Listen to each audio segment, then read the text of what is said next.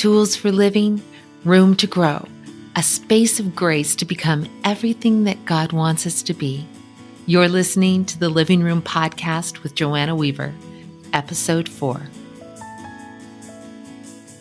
Hey, you guys, how's it going today? I'm having a great day. I just got off the phone with Michelle Couchette. She's going to be our guest next week, and you're going to love this episode. It was just so fun to just have a chance to connect with a woman that I've admired from afar, and I think we've become dear friends now. It was a lot of fun.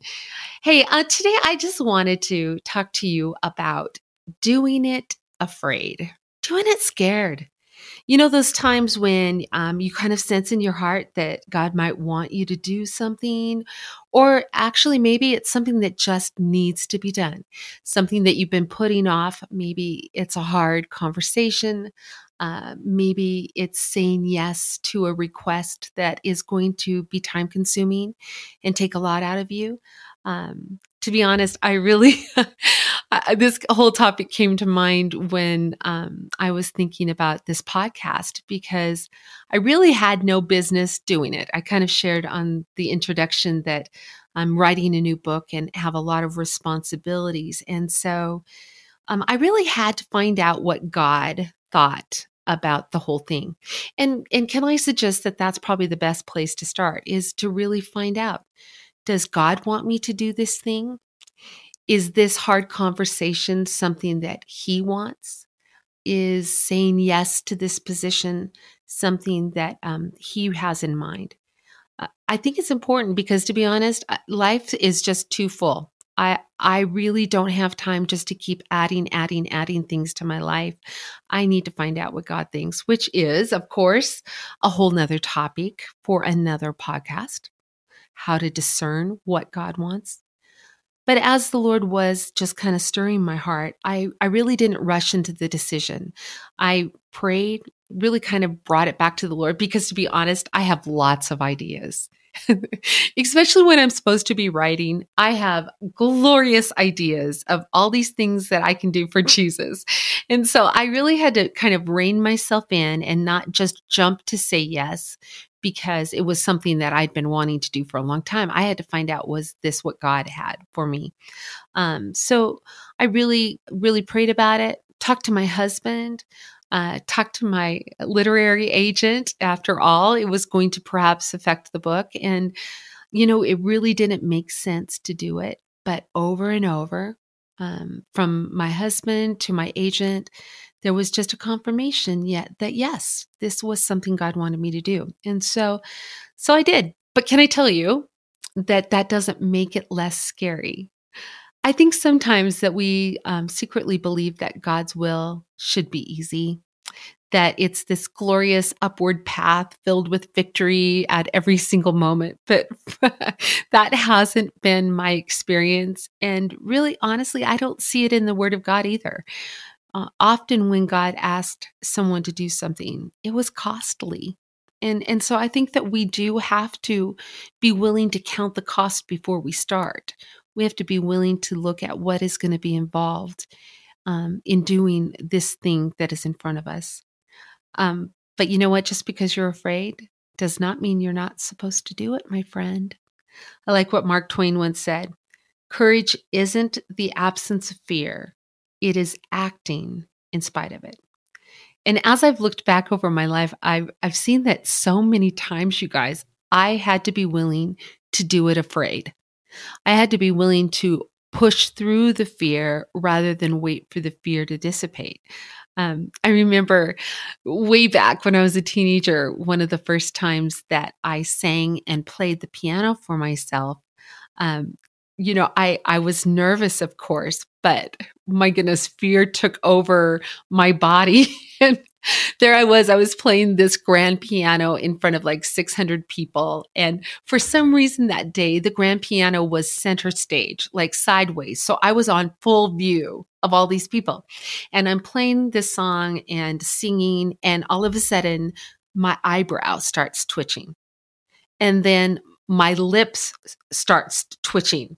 And then my knee started shaking, and so badly that it hit the bottom of the piano, you guys.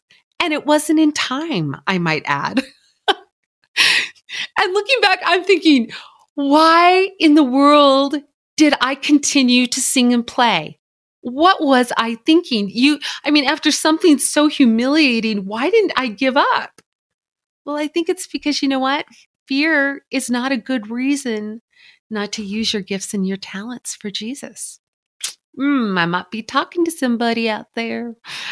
So the first fear I think we have to get over is the fear of not doing it perfect. Listen, I'll tell you what, I am a frustrated perfectionist. I want to be perfect, but I rarely achieve it. And so I've just kind of learned not to get upset when I don't do it perfectly, but to get really excited when I do. And can I tell you, that's only been a handful of times.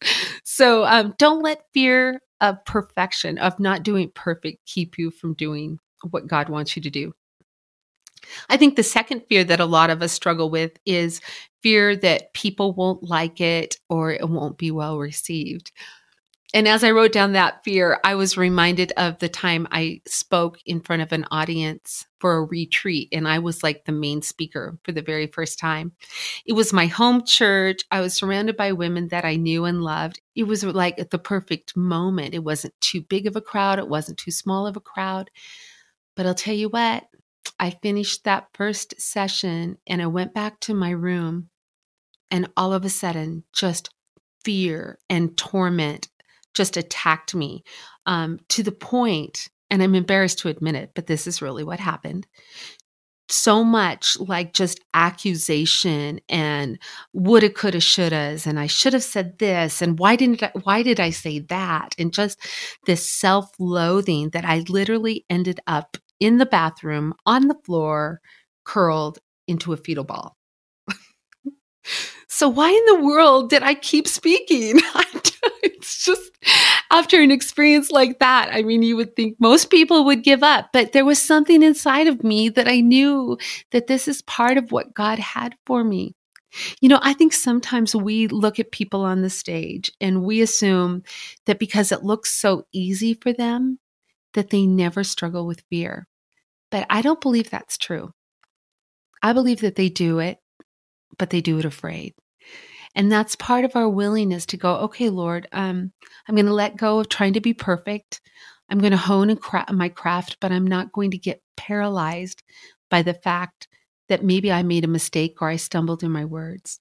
And we need to get over the fear of what people might think of what we offer. Because here's the deal. I know it's really kind of a trite phrase and maybe a cliche, but we really do serve an audience of one. And I've just come down to the fact that my job is to obey. The results, that's up to God. Number 3, we need to get over the fear that we'll fail. Boy, this is a big one, isn't it? I think a lot of times we're so afraid of failing that we never begin. That book that's in your heart and it's been there for years, but you're afraid of failing. So you've never begun. Or maybe you're afraid of succeeding. And so you've never begun. But can I just encourage you that fear is just a feeling. And if you're willing to put your hand in the hand of Jesus and invite him into that fear, he knows how to bust up that fear and get you through it. I remember when I started writing Having a Merry Heart in a Martha World, and it was literally like living in a wind tunnel of words. There was so many ideas and thoughts rushing around in my mind. And I got to the end of the manuscript, and to be honest, I didn't know if it even made sense. I really didn't. I was like, okay, the title's wonderful, which I need to tell you that story another time. But maybe that'll sell a few copies. But I really didn't know if it even made sense because I didn't necessarily feel all of the Jesus Holy Spirit bumps through the writing, like super inspired. It was just this act of obedience. But I remember that day when I sat down to read it from the beginning to end, and that last chapter, I just started crying, and I just like, oh, Thank you, Jesus. I think it makes sense. But all along the way, I was having to walk through the fear that I was going to fail. And it's still, can I be honest? That's probably one of the things that still haunts me today. The fear that maybe this time I won't be enough. Maybe this time it won't work out. Maybe this time I actually will fall flat. But you know what? I've just decided that I'm going to do it because God's asked me to do it. And I'm going to do it even if it means doing it afraid. So let me just kind of go over some tips that I've learned. First of all, as I've said before, make sure it's God's idea and not your own. That's important. I really do think it's important. Now, I'm not saying for every single thing in your life, but those big moment things, please take a moment and take it to Jesus and find out what he thinks. Number 2, some fear is natural, but don't let it paralyze you. 2 Timothy 1:7 in the New King James says this, "For God has not given us a spirit of fear, but a spirit of power and of love and a sound mind." Listen, fear is a spirit. And the enemy of our soul wants to shut us down. He wants to hem us in. He wants to close us off. He wants to keep us from doing God's will. And the way he does it often is by attacking us with fear. But you know what? The Bible's clear that we can stand against the fear. And in the name of Jesus, say, "I rebuke you, fear. You have no authority over me." And while that may not break the hold entirely, we do need to address the enemy and say, "No, as for me in this house, this girl is going to serve the Lord." Number 3, prepare yourself. Prepare yourself practically and spiritually. Do the work, my friend. I keep wanting to obey, but without having to do the preparation. And because the preparation takes time, but be willing to do the work. And then as you get ready to offer it, I would just encourage you to prepare your heart spiritually as well. One of my favorite verses that I pray every time before I speak is Psalms 19:14. "May the words of my mouth and the meditation of my heart be acceptable in your sight, O Lord, my rock and my redeemer." And then finally, number 4, do what God asks and leave the results to him. Our job is obedience. It's God's job to give the increase. Corrie ten Boom is said to have, in one of her books, wrote that she would gather compliments after a speaking engagement like a bouquet and then offer it up to the Lord. But you know what? I'm learning to do what another speaker said. She said, I've learned to take not only the compliments, but also the critiques and offer it all as a bouquet to the Lord. Ask God, if there's anything I need to hear, if there's anything I need to learn, teach me. But God, I'm just going to leave the results to you. So what is God asking you to do today, my friend? How is he stretching you beyond what is comfortable? Listen, I want to remind you that it's beyond our comfort zone that we find his strength.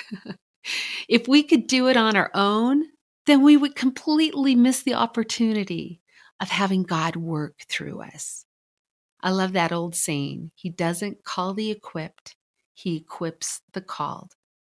And as we just say yes, he comes with his power and his might and his wisdom to strengthen us.